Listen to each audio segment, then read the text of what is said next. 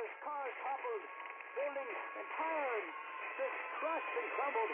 I'm not sure if it's safe to report from my vantage point. I really need to leave. Civil Defense has informed me that the surrounding areas are in ruin. I see some people running now. In the opinion of this reporter, if this nation, or in fact the world, ever needed heroes, that time is now. That time is now.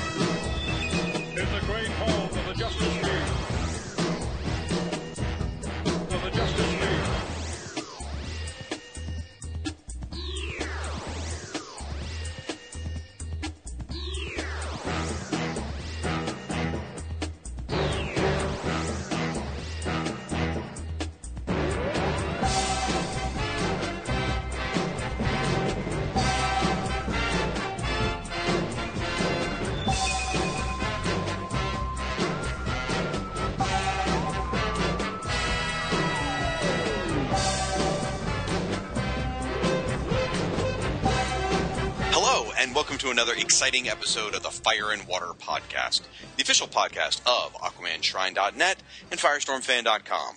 I'm one of your hosts, the irredeemable Shag from Firestorm Fan. Along with me, as always, is my co-host, the ebullient Rob Kelly from Aquaman Shrine. How you doing, buddy? Got it right on the first try. Proud of you. I tell you, that was a tough word to say. I had to actually that word actually came from Diablo Frank. He gave me a suggestion for this one. Among other words that have come from Diablo Frank. Right. Well, I am excited, folks. We have got a lot to cover this time around. It's our monthly review episode, and we have got three books to talk about. But before we do that, let's go ahead and thank our sponsors. Folks, this episode of the Fire and Water Podcast is sponsored, in part, by InStockTrades.com.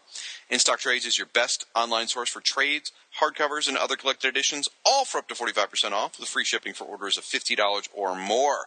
What you got, Rob?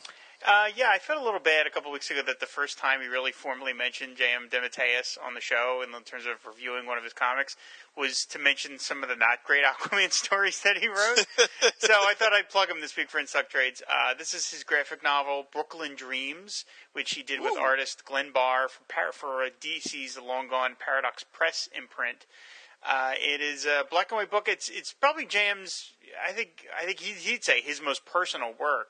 I'll give you a little bit of the history of it. It says, Brooklyn Dreams returns in a single 384-page softcover volume, bringing the story of 17-year-old Vincent St. Carl Santini's momentous senior year in high school back to life. It's a very unusual story, a lot of fun, very heartfelt, and said really came right from J.M. DeMatteis' life and brain. The normal price is $12.95. InStock Trades price is $7.51. That's 42% off. And did we mention 384 pages? Yeah, and we're featuring nice art by Glenn Barr. So it's a nice change of pace. So give it a try. Brooklyn Dreams. That's a great book. That actually came out when I was still working at the comic shop. I remember that one. Well, my selection's a little bit on the nose. I'm covering two quick topics. Swamp Thing, Volume 1, Raise Them Bones, trade paperback. This is collecting the New 52 Swamp Thing, issues 1 through 7. Scott Snyder on writing, Yannick Paquette on art. This is their sort of vision of Swamp Thing in the New 52 universe. Pretty cool stuff. So if you enjoy this issue of Aquaman we're going to talk about, I would definitely recommend you pick up these Swamp Thing issues. Then, I've mentioned this one a million times before, but I have to mention it again. It's the Firestorm Nuclear Man trade paperback, you guys. I always tell you about it. Collects the first few issues of Firestorm and whatnot. The reason why I'm mentioning it today is because I don't know why, but as of today, I don't even know if it's still going to be going on when this episode goes live, but there is a drastic sale on the Firestorm trade paperback, folks. 65% off right now. Normally goes for $17.99. It's on sale for 65% off.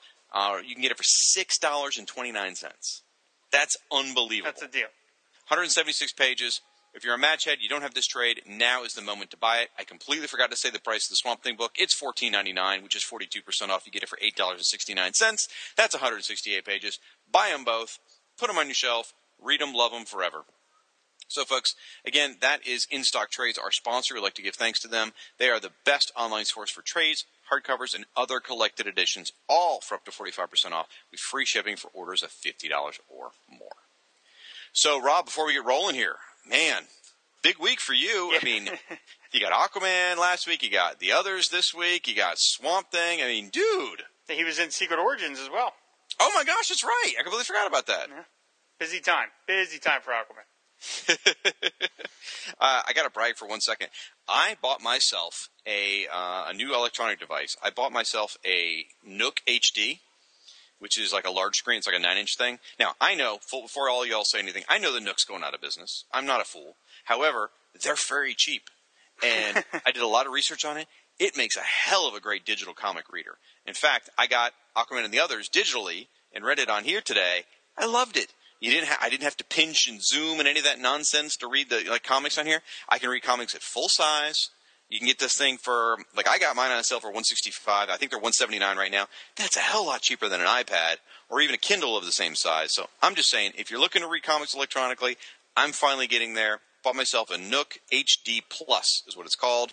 Definitely worth it getting one. I'm excited. I'm loving it. Speaking of electronic comics, I'm probably going to buy that new Wonder Woman series they're doing, the digital-only series, right at the beginning. Sensation Comics.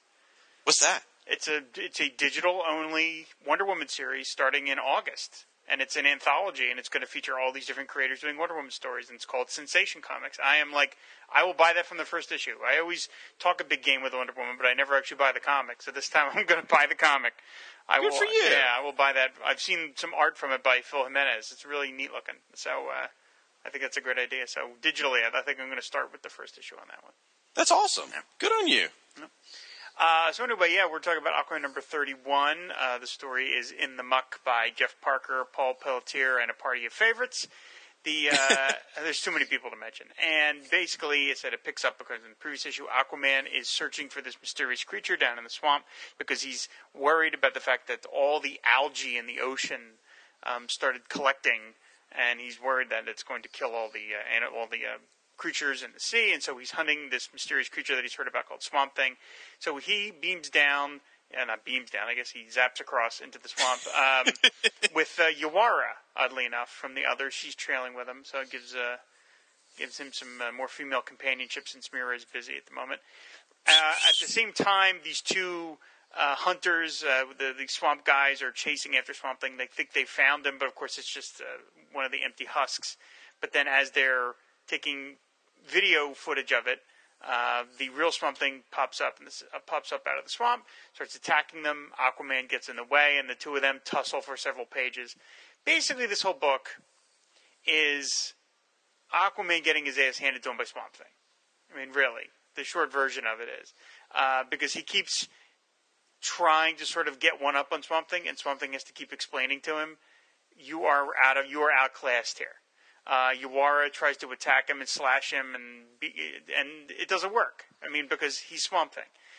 Finally, at one point, I'm skipping the whole Mira subplot. There's a whole Mira subplot about her being in an attempted assassination. We'll get to that in just a moment. Aquaman commands a bunch of alligators to attack Swamp Thing. They think that works, and of course it doesn't, because again, he's Swamp Thing. He just beams into a new body, and basically just tells Aquaman to go pound sand. Aquaman then mentions the whole thing about the weird stuff in the algae, and he says Swamp Thing says, you are dealing with a literal force of nature. The imbalance you fear will not happen. I am through growing the algae. Do you understand? And Aquaman says, then what is destroying the APO reef in the South Pacific? A huge living cloud of plant life has been seen moving through the Philippines since your stunt. This seems to surprise Swamp Thing. He's like, a living cloud? I sense it's there, and then gone. It doesn't respond to me. And then he disappears, leaving Aquaman with yet another dried husk behind. And Aquaman has a self-commentary where he says, well, I guess I showed him. Which is great. A little moment of self-awareness with Aquaman. The issue ends with, we're back at the Triton base, and one of these scientists, one of Shin's partners, this guy named Dr. Orson, has been experimenting on the Mr. Coombs guy, the guy that got torn up by the sharks at the couple issues previous. He's changed him into some sort of creature, and the issue ends with Coombs in his new form, whatever that is. He's sort of trapped in the sort of back the tank thing, staring out at us with these weird alien eyes. So we're going to see what happens to him at the end of this issue. And then just briefly, there's the whole subplot of Mira trying to find the assassins that tried to kill her in the previous issue, and her and Tula go down to this very foreign, faraway part of Atlantis, which is really sort of separated from the rest of the city. They show up, and the people there don't like Mira, don't like Aquaman, and they don't even bother to hide it because basically the entire region is ready to assassinate Mira. And her subplot ends with them all standing there with knives and guns, standing on these giant crabs, ready to kill her. So you've got that whole storyline going on too. So that's Aquaman 31. My favorite issue in months. Really? Loved this issue. Gauging by your synopsis and the tone of your voice, maybe you're not on the same page. Oh, no, not at all. No, not at all. I loved this issue. I mean, I love this depiction of Swamp Thing in this manner, where he just knows he's all that in a bag of chips and isn't having any of it. And, maybe that's not how he's being depicted. I'm not reading Swamp Thing currently, so maybe that's not how he's been depicted over there. But I love the way he seems here. He's just totally, back off, man, And then Aquaman just won't give up because he's a king. He's not used to losing. I mean, Aquaman doesn't lose very often. So he keeps at it. And his ex-girlfriend is right there. You don't want to look like a schlub in front of your girlfriend. And then the stuff with Mara where she goes down to Mississippi. And that is really a great piece. I love that idea of there's a piece, an isolated piece, a backwater, literally, piece of Atlantis where they've got their shotguns and, the hillbillies are ready to rise up again. And it's like, okay, this is cool. And the thing with Coombs, obviously, is building. I'm guessing his name's going to be Chimera rather than was it King of the Sea or whatever? Yeah, whatever that creature. Whatever that. The creature king of the sea, I think, is what it was. Anyway, I love this whole thing. The battle. In fact, there's one. I don't mean to jump straight to the art, but there's one panel in here that is one of my favorite panels in Aquaman series since it came back in 2011. It's the scene where Aquaman puts his hand in the water. It's just one panel on the second page, and you can see the silhouettes of all the fish underwater, and he's touching the minds of all of them. Yeah, yep. That's like one of my favorite panels of all 31 issues of Aquaman. Just love it. Yeah, and Paul Tier's doing great stuff here. I mean, he there's a couple of pages here. All the Mira stuff is by somebody else. Is by who is it? I forget who's doing the. It's the same guy who did them last issue too, right? Alvaro Martinez. Yeah, so he's doing the Mira subplots. But yeah, Paul Peltier's doing a great job. I think these guys are really hitting a nice rhythm. Yeah, I really enjoyed this issue quite a bit. I thought it was a nice contrast that after the previous couple of issues where Aquaman went toe-to-toe with Hercules, no less than Hercules, there's an issue here where he basically gets his butt handed to him. Yeah. Like that I like. I like that. I think that Parker set that up nicely, that it's like, okay, yeah, I mean, we've really ramped up his strength and his powers, but he's not that crazy. I mean, he can't defeat Swamp Thing because Swamp Thing is just in a whole other universe of power at this point. So I really enjoy, and I liked that Aquaman's little self-effacing moment of, I guess I showed him, like he acknowledges, yeah, I didn't cover myself in glory there fighting Swamp Thing. But I agree with what you said about he will not give up. I mean, he keeps trying. He calls the alligators to go after him. He tries all these different things, and they dub the sort of 2/3 page spread of the alligators attacking Swamp Thing is really well done. I mean, it was pretty nasty, but it's like you can't defeat a guy who can just put his essence into another plant somewhere. You can't. Exactly.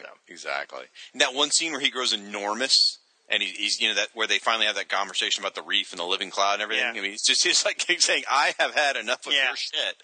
Yeah. Pelletier. I mean, honestly, he could draw Swamp Thing. I mean, he did a really nice Swamp Thing here.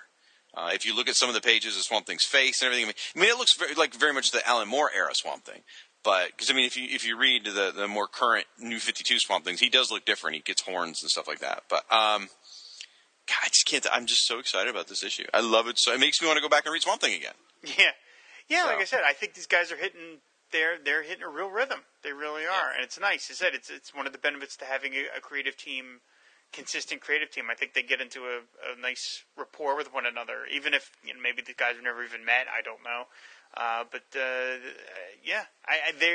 I hope they're on it for a long time, just because I think we need to have a nice long follow up following the previous team of Johns and the boys, but also just for their own thing. It'd be nice for them to put a real mark on Aquaman, and I think they're doing that so far. And the stories are a lot of fun. They really are a lot of fun, and I love Aquaman interacting with more the DCU in its own title. Yeah, absolutely. He's barely been in Justice League for like 2 years now, almost. He's basically, every so often, he's just standing around at a panel and he gets like one line of dialogue. So I loved here that he's getting to I mean, he ran into Wonder Woman briefly in the last issue, and then here he's talking Swamp Thing. And as I mentioned on Twitter, I think it's time for DC to bring my Aquaman team-up book, Surf and Turf, into a reality. Oh, God. That's really bad. Telling you, struck while the iron is hot. Well, the Mara in the backwater place, I'm really interested in this subplot, too. Like, I'm excited to see, because I do like the Atlantean politics. I think it's interesting, but I don't like Aquaman being mired in it. So having Mara mired in it is perfect. It's ideal, because we still get to see Aquaman being a hero. We get to see Mara being a hero. We still get to see the Atlantean politics. It works all the way around. Like, I like that she's down there and she's going to get in some fights. She just, took out some eels and everything. And we're going to find out these guys who are, for those of you who haven't read it, one of the interesting things about these backwater guys is they are supporters of Orm. And along with Mara on this trip is she's got some dignitary guy, whatever. And then she's got Tula, who is Orm's sister. So it's sort of an interesting setup where Mara goes down there. The people don't like her. However, they do like one of the person that's with her's brother. So it's sort of like, I don't know. It'd be like Obama going into a heavy Republican state, but bringing Jeb Bush with him or something. The political allegories were not terribly subtle here. I mean, I really felt like these guys were going to ask for Aquaman's birth certificate eventually, but hey, I appreciate it. It's nice that Mira is getting an active subplot. I would like to see her and Aquaman together, but if they're not going to do that for now, it's nice that she's getting sort of a very proactive, dynamic subplot. And I am really glad that Tula is getting more to do, because I think Aquagirl, I always liked Aquagirl as a concept way more than Aqualad.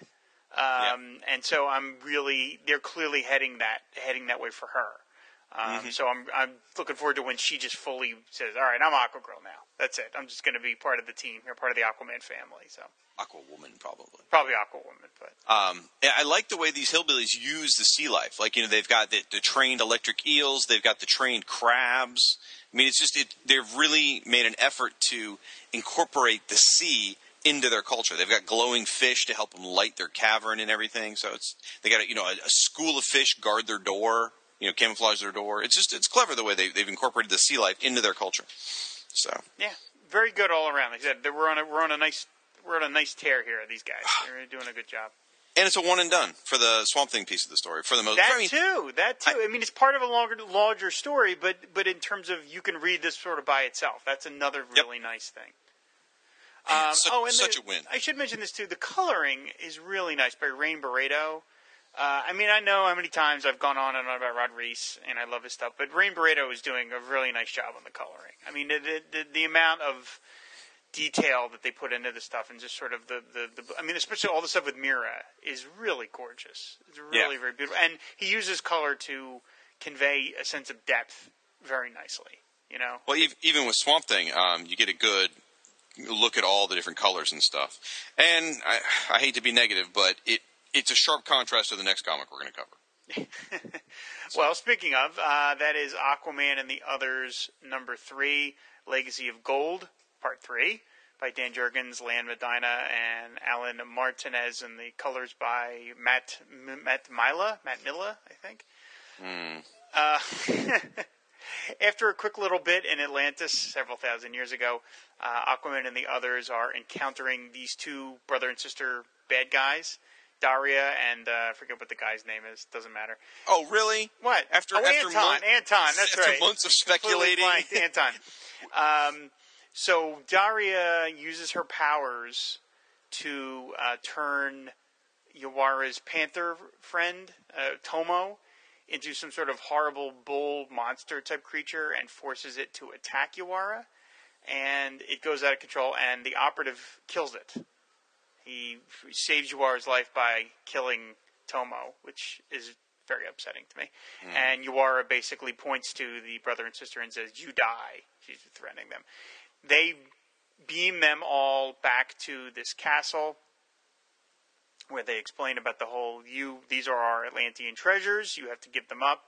And Aquaman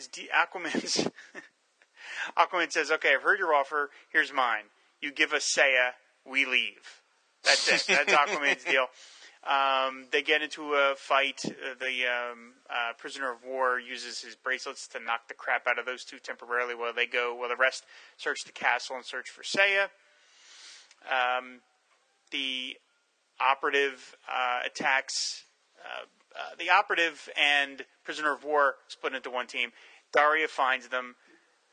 They get into a fight there. Daria uses she grabs a bunch of the goons, a bunch of her goons, and has them attack the operative. So as he gets ganged up on, Aquaman and what's the kid's name? Oh, Aaron. I keep forgetting his name.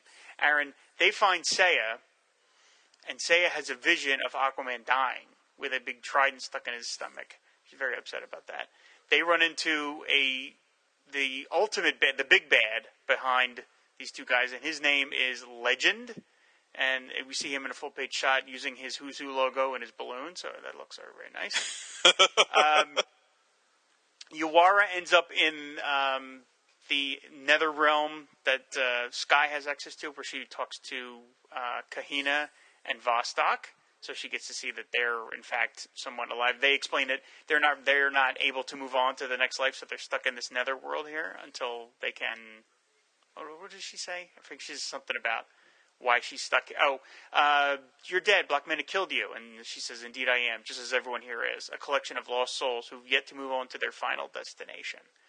So finally, Aquaman has a big face-off with Legend. Legend uses his powers, pulls the trident out of Aquaman's own hand, turns it on him, and indeed Aquaman ends the issue getting stabbed in the gut with the trident, and he lays there supposedly dead, just like Seiya's vision. And that's going to be the end of the series. Aquaman's dead, he's not coming back, and it's going to be OMAC and the others, starting with issue number 4. It does end rather abruptly. And, I sort of like that. It doesn't even have a to be continued or a next issue. It just ends with him laying there, and the Legend guy says, "Finally, Atlantean, my father is avenged." And that's the end of the issue. And then next year into the New 52 plugs. I'm like, wait, what happened? Right, I kept thinking there was going to be another page. Yeah. So that's Aquaman and the Others number 3. Wow. A lot to talk about. It's a lot of stuff. A lot of stuff goes on. A lot of stuff happens. I mean, it's one fight scene, basically, but they broke it up into lots of little bits and chapters and broke the team up. First thing is, I would say I liked the story. I liked the pacing, I liked the things that happened. The art, and we'll get into the details of it. I feel like the art is still pretty good, but it's not quite up to the work that these guys did for issue 1 and 2. And my biggest beef of the issue is the coloring. The coloring feels very, very flat to me. And I hate to be so negative right out of the gate, because I did enjoy the comic. But the coloring, I'll give you an example. Aurora's boobs are, all about coloring. And it's very, give her lots of cleavage with the coloring kind of thing over and over. And it's disappointing. So, all right. With that out of the way, really dug the story. I like the development of these two characters, Anton and Daria. By the way, yes, Rob was speculating in previous episodes that Anton might be related to Anton Arcane. Right, and they're not. One of our listeners, Russell Burlingame, took it a step further and asked Dan Jurgens for us. Right, and Dan said no, that they are not. So, there we go. From the horse's mouth. Sorry, Dan, you're not really a horse. But no relation to Anton Arcane. So, I feel bad for the little tiger, puma, panther thing. Yeah, Tomo. Yeah, I liked that. I liked that she had that sort of pet, this character. I guess maybe the artist retired of drawing it or something. I felt bad that they killed it. I didn't. Well, I think they've killed one before, so I don't think this is... I think she'll have more. I know, but they still killed that one. Right. It did look pretty cool. It looked very much like a Thundercats kind of monstrous beast. So, looks pretty cool with the big tusks and everything. And can I just say that Daria and Yawara are hot throughout the issue. I mean, that's, I have to say that by law. Do you notice that when Tomo's attacking her, she doesn't fight back? No, she just lets because she can't bring herself to kill it. Exactly, which was touching. Like, it's a one little panel thing, and if you're not paying attention, you might not catch it. But yeah, it's exactly what she just lets it. 'Cause she can't attack her friend. Yeah. So, and the operative, it's gruesome. Blows the animal through the eyeball. Oof. Now, let's see. Quick thing also, the visions that Seiya had. You mentioned she had a vision of Aquaman being killed by the Trident. Well, along that same image is Aquaman as a Borg from Future's End. Spider-Borg. Or Spider-Cyberman, whatever you want to say. He gets transformed into a cybernetic creature. I think I stole that Borg joke, by the way, from Tim Wallace from the Blue Beetle blog. So thanks, Tim. Anyway, so she actually sees both those futures. She sees an alternate future where Aquaman becomes an Omak and a future where he gets stabbed by the Trident. Interesting. What do you think of Legend? He's neat looking. I like the design. I really like the design. I think that's pretty cool. I mean, we don't know. We didn't get to see he didn't, I mean, so the guy out for revenge kind of thing tied into the Atlantean history. It's funny, after all my complaints about, like, being obsessed with the past and, like, all this previous stuff about your father, all the stuff I wasn't terribly interested in.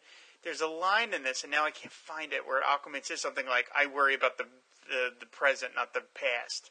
Yeah. Or something like that. I can't find the damn line. The book's only 19 pages. Oh, here it is. He says, "I deal with the present, not the sins of my forefathers. We're leaving." I was like, yeah, more of that, Aquaman. Enough of this nonsense. I enjoy that. I enjoy that kind of like, look, I'm not responsible for what my ancestors did kind of thing. So we're getting out of here. I like how sort of tough he is here. I do enjoy that, where he's like, here's my side of the bargain. You get nothing. I like him talking like that. It's cool to have super confident Aquaman.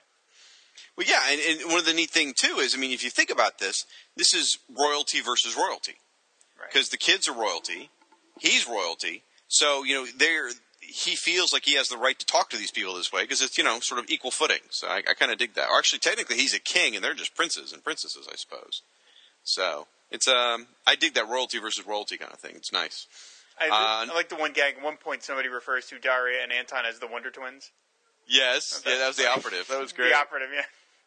So one of the dangling subplots out there that I hopefully will see some of next issue is Vostok shows up in the little ghost world with Yawara and Kahina, and he's got the helmet, so he's got the other, piece of gold, and he says he's got a mission. Yes. So your next mission, all the more complicated.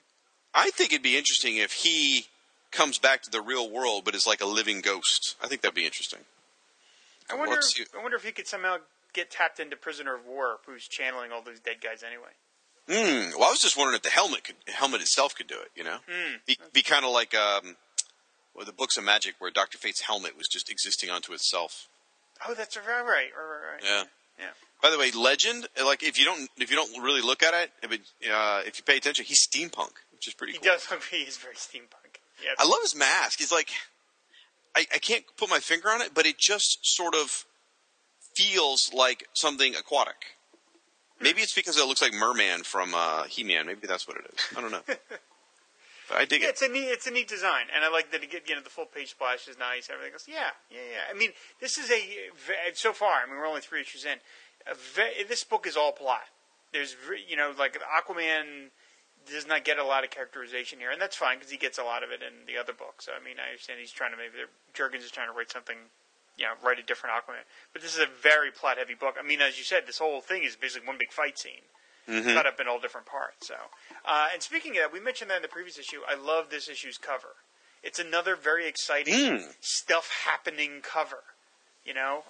So far, I think the Aquaman, the other covers have been really good, really exciting, and to me, like very 70s Marvel, which to me is like a very big compliment because I love 70s Marvel covers. It's nice to see like exciting things happen. It's not a poster image. It's not just a pose or whatever. It's crazy stuff going on, and I really enjoy that. And I don't know if Legend's going to stay around, but Aquaman needs more bad guys. So what the hell? Let's give him another bad guy that can come back and not have to use Ocean Master and Black Man all the time. Or Scavenger in a pinch. Scavenger. Yeah, I mean, we need to boost up the Rogues Gallery. So that's a good thing. I like for character building. I like how they broke everyone into teams of 2. I thought that was really good. Gave each one of them character moments. You got to see some building of Yawara. You got to see some building of what did we say his name was? Aaron. Aaron, yeah. We need to come up with a name for him. They haven't come up with a name of them. I guess. Comic Relief. I don't know. Snapper Car. Right. You see another one of Prisoner of War's guys. His ghost people. Yeah. You really get a good feeling for the operative in this one too. So I mean, it's a lot of good character building in this. I hadn't thought about that till you mentioned it. So. Yeah. This will probably make a real. I always sort of complaining about this, but this will probably make an amazing trade because I think it's the pieces lead into each other very heavily. And he said because it all just feels like it's one big story in terms of the action. Probably when you read it all in one sitting, it's going to move like gangbusters. Yeah, I bet. I mean, it's a 5-part story, so that'll probably be your first trade right there, unless they have like a 6th issue, one and done kind of thing. Yeah, which would be nice. Yeah. So, with my minor niggles, aside, I really dug it. I'm on the train. Looking forward to more. Yeah, very, very, very briefly, I'm just going to mention that, as I said at the top of the show, Aquaman does appear in Secret Origins #2, where he gets the origin is written by Jeff Parker. The story is called Graduation, and it basically just shows a little bit of the gap of Aquaman's life as a teenager right after he graduates college. And it's mostly stuff that we've covered before. We're not really going to get into it here. It's just my only, just as I'm happy that Aquaman got brought into the Secret Origins book so early, because in the previous Secret Origins series that DC did in the 90s, Aquaman did not make a single appearance in all 50 issues. He never got an origin. Not even when they were doing the segments with the Earth 1 characters and the Earth 2 characters, huh? They did. Okay. So they did not do that. He never got after 50 issues of 2 characters each, they never got around to doing Aquaman. So I'm very happy that they did it so soon in the new Secret Origins title. That said, I kind of got annoyed with the fact that because Batman was the main feature, Batman got the cover. So Aquaman didn't get the cover. Oh, yeah. Come on. I mean, he got sandwiched in between Batman and Starfire. But you're lucky Starfire didn't get the cover. Yeah, I guess. Batman. So anyway, I'm happy that he appeared in Secret Origins. I maybe wish he could have been the lead feature, but it's okay. I'm glad he got this shot. All right, folks. So head out to your stores. Clearly. Pick up Aquaman 31. Pick up Aquaman and the Others #3. Pick up Secret Origins #2. Pick up Swamp Thing. 32. Give DC your hard-earned cash. And support the King of the Seven Seas. Absolutely. You can spend your entire allowance on Aquaman comics this month. Awesome. I feel like I did. Yeah. Okay. Well, we're going to take a short break, and then we'll come back and talk about Firestorm #11. So in honor of Swamp Thing's appearance, you're going to hear the incredibly awful, terrible Swamp Thing cartoon theme song. We'll be back in about 30 seconds.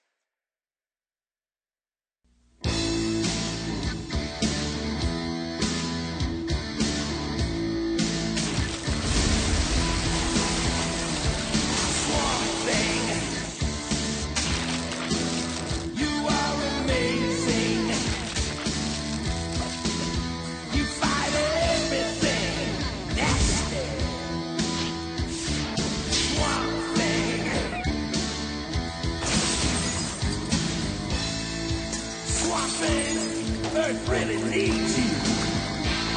Arcane is bad for sure. Come on, fight for right. We need you. Swamp Thing. You are amazing. Oh, Swamp Thing. You are amazing. Dun, dun, It's the worst thing ever.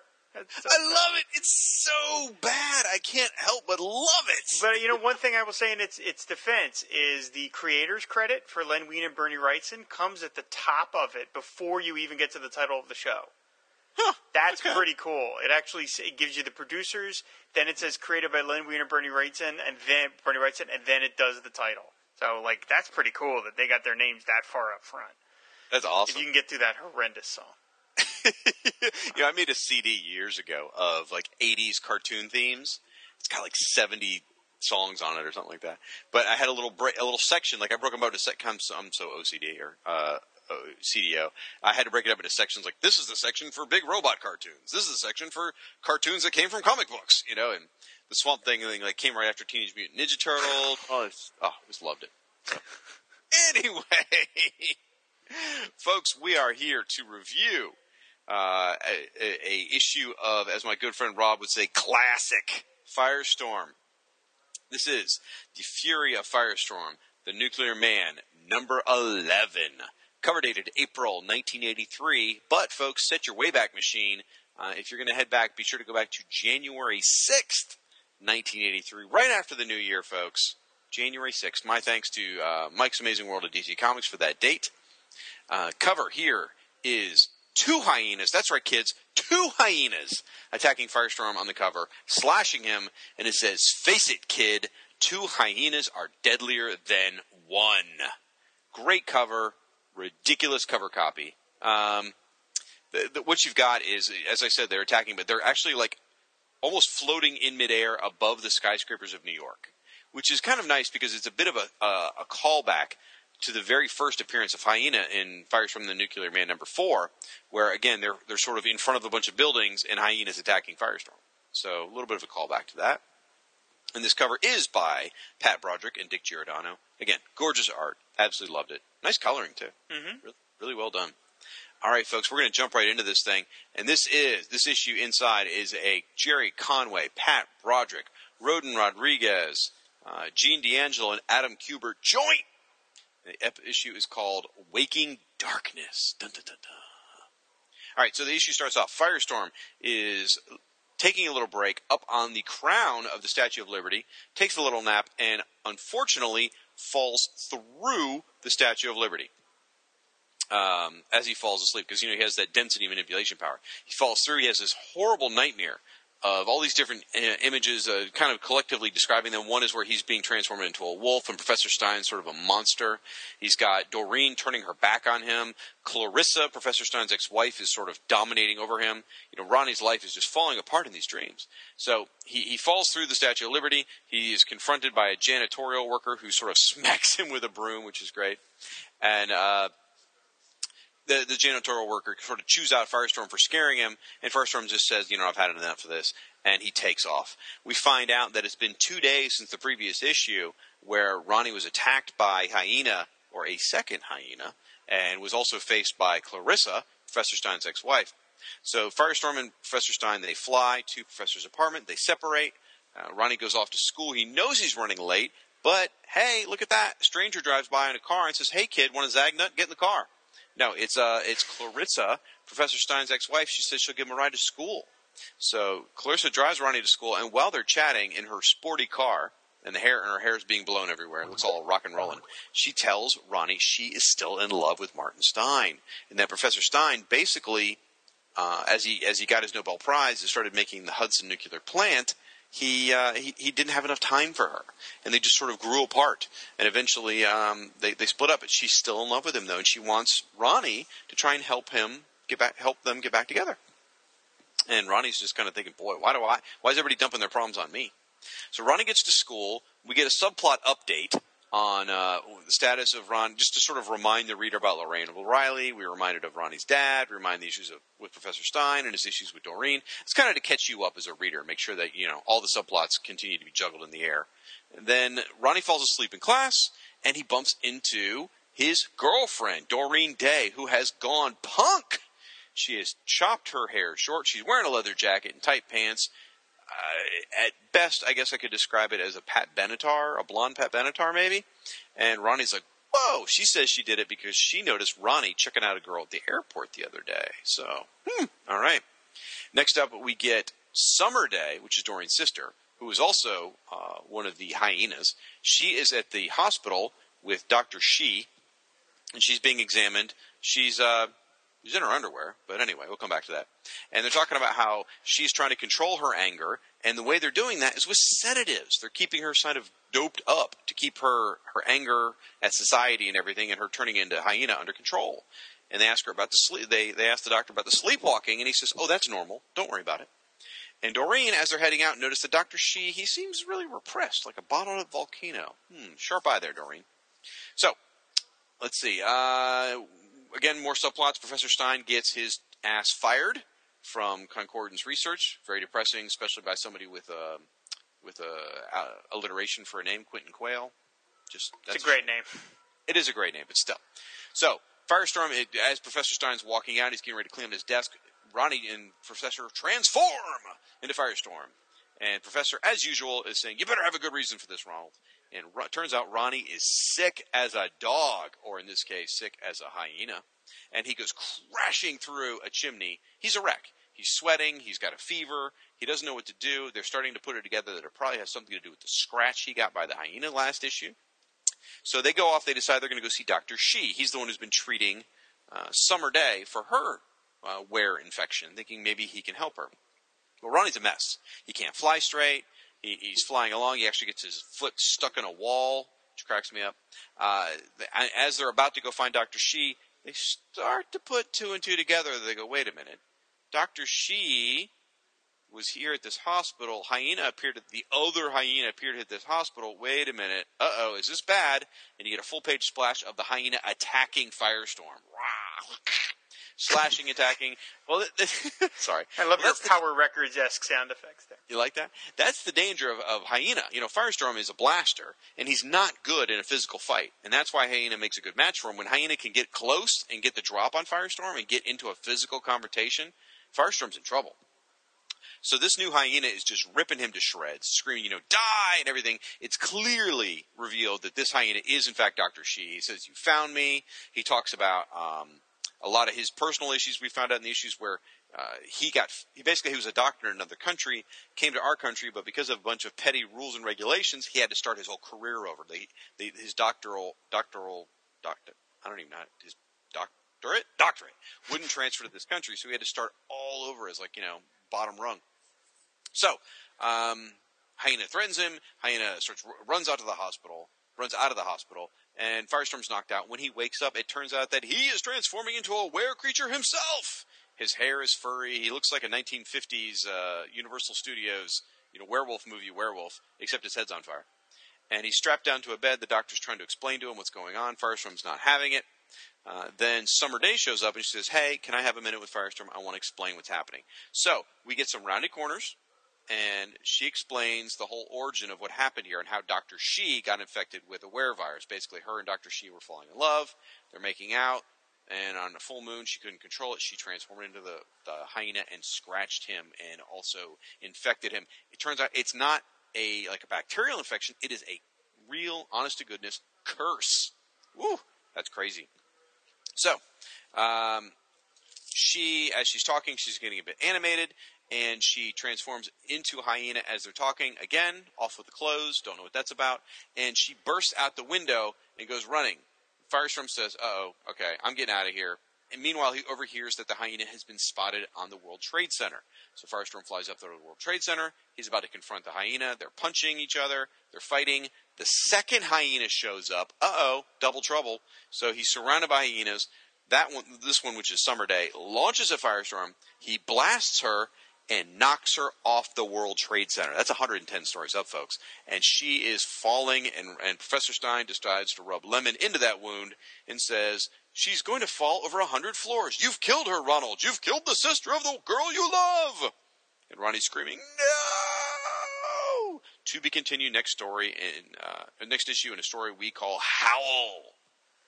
So, wow. Real quick before we get to Rob's thoughts on it, I just want to say what I forgot to say at the top of this was 24-page story, 9 distinct scenes. If you look at this at a 10,000-foot level, what you've got here is a story of 3 people. You got a story of an angry man whose career was ripped away from him by rules and regulations, and now he has the power to make people suffer.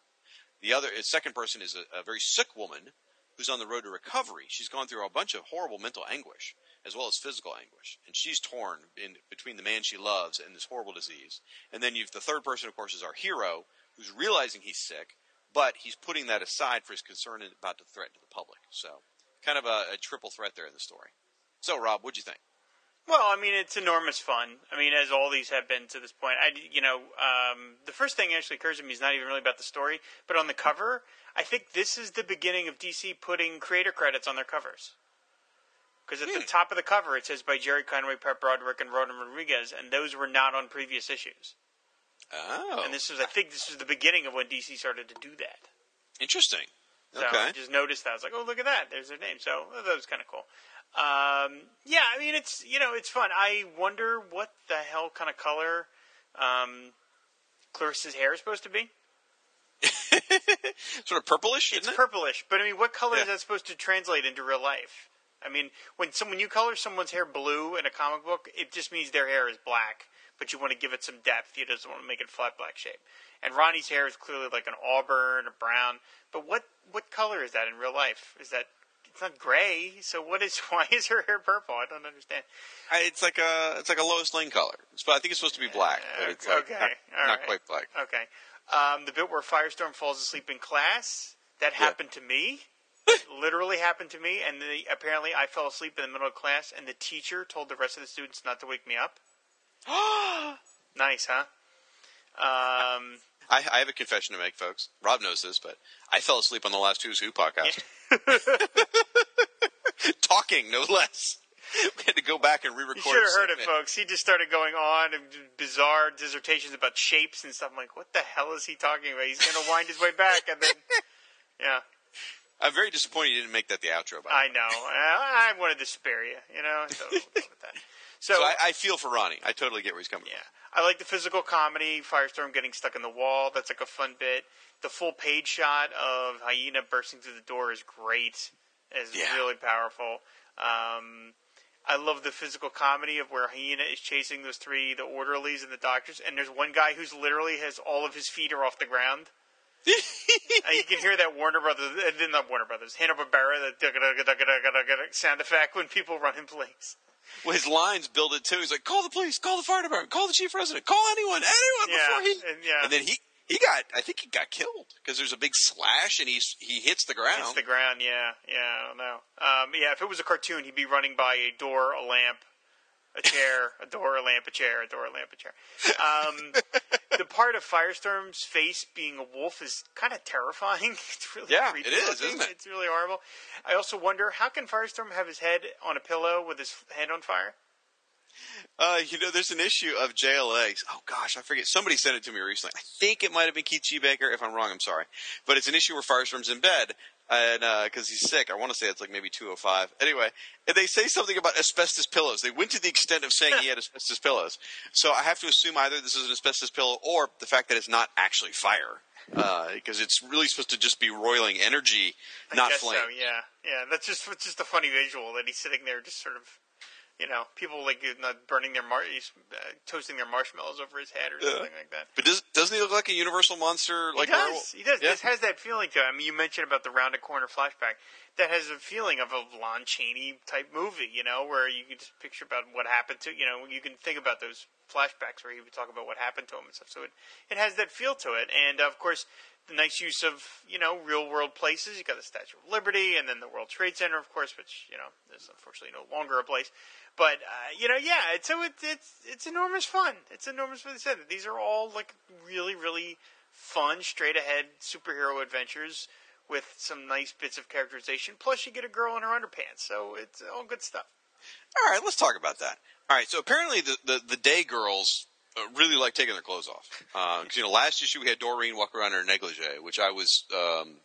I screwed up and didn't put that on the Tumblr. For chastised by Chris Franklin in particular. Right. Yeah. So I promise you, summer inner underwear will be on the Tumblr just for you. I don't know why she's not like in a gown or something. And also, she's a grown woman. She's in her 20s, I think, and she's sitting there in her underwear, and her dad's in the room. Now, yeah, I know. like I don't have an adult daughter, so I don't know. Maybe that's normal, but like my 8-year-old still likes to run around the house naked when she can. I have to grab her with a towel and say, "Stop it!" But I don't know that I'd be comfortable when she's an adult. I don't know. It just seems weird, you know? Yeah, Anyway. she's a little old to be sitting there in the doctor's office with you. Yeah. So she's not wearing her clothes then, and then later on she transforms into the hyena. She rips off. Her clothes are coming off again. I'm just telling you, they just like being naked. So I want to reiterate what you said. I love the New York iconography. Absolutely love it. When Ronnie falls asleep in the Statue of Liberty, I love those kinds of scenes with Ronnie really tied in with the New York stuff. It means so much. Now, what I am wondering, though, is Ronnie's falling asleep. What's the professor doing during all this?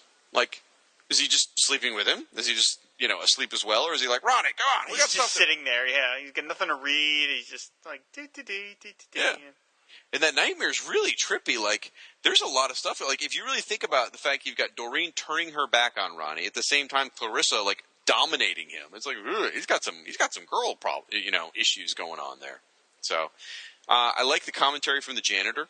He's basically, saying you super guys, you think that you can do whatever, and you've got that, you're like those super punks with the weird tower in the middle of the East River. Yeah, I like that. I like that mention. Yeah, Yeah. So it's just kind of cool how it's like, it's supposed to be the regular guy and how the superhero world affects them. So that's nice. I like that. Let's see. Now I got a question for you. Now, see, I've read ahead. I mean, not recently, but in general. So I know where some of this is going. What do you think about the scene with Clarissa asking for Ronnie's help with Professor? In what context? I mean, where do you think it's going? Yeah. Well, I mean, knowing what I have not read ahead, so knowing what I know, Exactly. knowing what That's I why know I'm asking of, knowing what I know of superhero comics, it feels like there's going to be something sinister. Okay. It's not just going to be this benevolent, like she really loves. She says she loves him, but I feel like there's going to be some other ulterior motive because it's a comic book and you have to have that. Okay. She's been nice to Ronnie so far. She drives very fast. Yes, she does. She's She's very, dangerous. very I think fast, that's part. I think you're supposed to get that feeling like she lives on the edge. Kind of I thing. mean, she is racing through the streets of New York in her muscle car. On top of it, she doesn't just have a regular car. She has like a Mustang or something. I know nothing about cars, but it's got a spoiler, so it's not a little Toyota or something. So it's sort of generic muscle car, but it's definitely muscle car, no doubt about it. And you can see her hair flying everywhere. She's driving as fast as she can. Yeah. So, and I gotta wonder, how far does the professor live from Ronnie's school? Like, how far? New York's 10 miles across or so, but it can still take like a long time to get places. So, it's hard to get anywhere in New York quickly. Exactly. From my experience. Doreen going punk. Like, if those words weren't in the dialogue, you'd have no idea she had gone quote unquote punk. Hit me with your best shot. Right. I mean, it is a little Pat Benatar-ish, but actually, all I'll say here is the issue of Doreen going punk comes up in the letters page of an issue a few months down the line, actually more than a few months, and we will address it when it comes up because of who wrote the letter. I'll just leave it at that. Ooh, interesting. Yes. So, but really, if you think about it, what it was is Ronnie was checking out a girl in the airport who had tight pants on. Everyone in this comic has tight pants on. Right, but she noticed, and she even said, like, eyes up here, soldier, or something like that, whatever, and so because of what she saw her boyfriend looking at, she has changed her whole look. So once again, Doreen has done a total bonehead move of change your entire personality for your high school boyfriend. That's a horrible thing to do, honey. That's not going to build your self-confidence.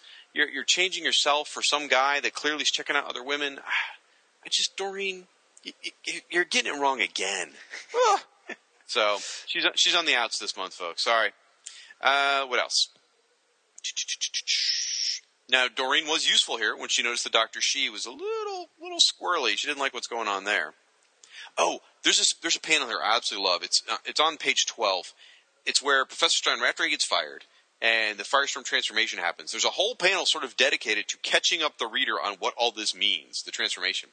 It says, and now a bizarre nuclear transformation overwhelms Professor Martin Stein. His body is swept away. He becomes a stream of high-energy atomic particles, traveling almost instantaneously a distance of miles to where Ronnie Raymond waits. And in a blinding burst, like the one that first joined them months before during a nuclear accident, they fuse into one being, the Nuclear Man Firestorm. I just love that. Like, in one panel, it catches you up everything you need to know about the character. Maybe not everything, but most everything. So I like that. And I love the rooftop scene where Ronnie's sick. I caught the flu a couple years ago, and I used these panels on my blog to basically say, I'm out, guys. I remember that. Yeah. I'm sick, and I use these panels to explain it. You said you liked the comedy of Ronnie's foot stuck on the wall. That's not in the dialogue. I think that's all Broderick. Yeah, because it took me a second to figure out what is he doing exactly, because he doesn't say anything. Yeah. There's lots of little details. You mentioned the page 12. There's another panel I love where he's zigzagging around the sky out of control, and you see all the trails, and it's like it's like all those crazy patterns and stuff. I think that's like a nice little bit where he's zip that, and then he smashes into the chimney. It's like Greatest American Hero or Darkseid's Omega Beams. Yes, that's what I was thinking of, was the Omega Beams, actually. Yeah, that's what I was thinking of. So there's some really good stuff here in the flashback where Summer's explaining, being sick, where she kind of talks about how when she was in Arizona, trying to fight off the hyena curse, how she says, she was like a junkie, and they had to drug her to keep her from, all the hysteria and stuff like that. I was like, wow, that's really powerful stuff for a kid's comic. I was like, wow. I feel really, this woman was just a total wreck. As you said, almost like a junkie trying to fight this off, and it just made me really feel for her. And so then, like, when she transforms into the hyena, it's almost like I'm cheering for her, like, yeah, go get that other hyena. Go get him. So, and then at the end, the World Trade Center is a little high to pick. I mean, they're just hyena dog people. They climbed 110 stories to get up there for this fight. That's pretty high. So, I think what was going on here, like when the summer day hyena leaps at Firestorm, I think she actually wasn't leaping at Firestorm. I think she was leaping at the other hyena. I think she was going to help him. That's how I took it. And that last panel with those orange bursts come out of Firestorm's face. I love that. That's so well done. It's a nice effect. Well done. And as much as I love the hyena, I really, really do. I love the way that the hyena looks and everything. It looks nothing like a hyena. It looks like a dog. Like, I really came home when, in the New 52, when they did the hyena in there, and Dan Jurgens drew the hyena, it's like, oh, that's what a hyena looks like? Wait a minute. So, I don't care. You just go with it. So, overall, love this issue. I was a little concerned about, because all the other previous, issues had been either a one-shot or a two-shot story. This one we're up to issue 2. We're going to issue 3. It says the letters page that the story concludes next issue, but I don't think that's right. I think it goes for a 4th issue. It may just be a little hanging on. I don't know. We'll have to see. Either way, it's the longest story we've had yet, and I will say part 2 was very strong. Part 1 was just a lot of setup, but part 2 was extremely strong. So really enjoying the story. Absolutely. Yep. And again, folks, this is not reprinted anywhere. It's a crime. So you need to go out and buy these issues and read them with us, because God, they're good. They're so good. So I'm trying to skim through my notes real quick, see if I forgot anything else. I don't think I did. All right. Yep. Love the art, and we'll have Broderick on the book for a few more. I guess he's on the book for about 6 more issues, and then we'll switch artists. And you know what? Let's just ride this wave. It's very exciting. So he did great work on this book. He really did. He really, really did. All right. Anything else we need to say, Rob? I don't think so. I think we're ready to go. Okay, folks. Well, thank you for tuning in. Thank you for reading along. Hope you're enjoying the books.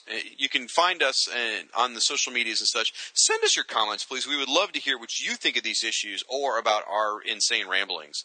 You can reach us. What's our email address, Rob? firewaterpodcast@comcast.net. Yep. You can also hit us up on the social medias. You can find Rob at Aquaman Shrine on Facebook and Twitter. You can find me as Firestorm Fan on Facebook, Twitter, Tumblr, Google+, and Instagram. I have been posting on Google+. I have been. I've heard that rumor. I saw it written on the bathroom wall, but I have yet to believe it. And you can also visit our Tumblr, where we will be posting some of the images from these comics, specifically one of Summer Day in her underwear for Chris Franklin.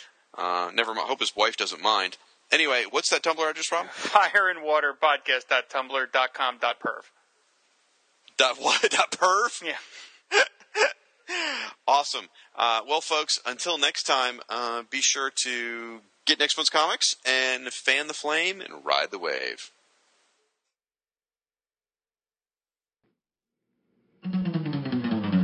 Aquaman and Firestorm fighting crime together. stop. No one does it better. Whenever you find trouble, they'll always be there to catch them in a bubble or even torch their hair. They stand for truth and justice in sea, on land, in air. Firestorm and Aquaman, they make a super pair. Aquaman and Firestorm, super friends forever. Yeah!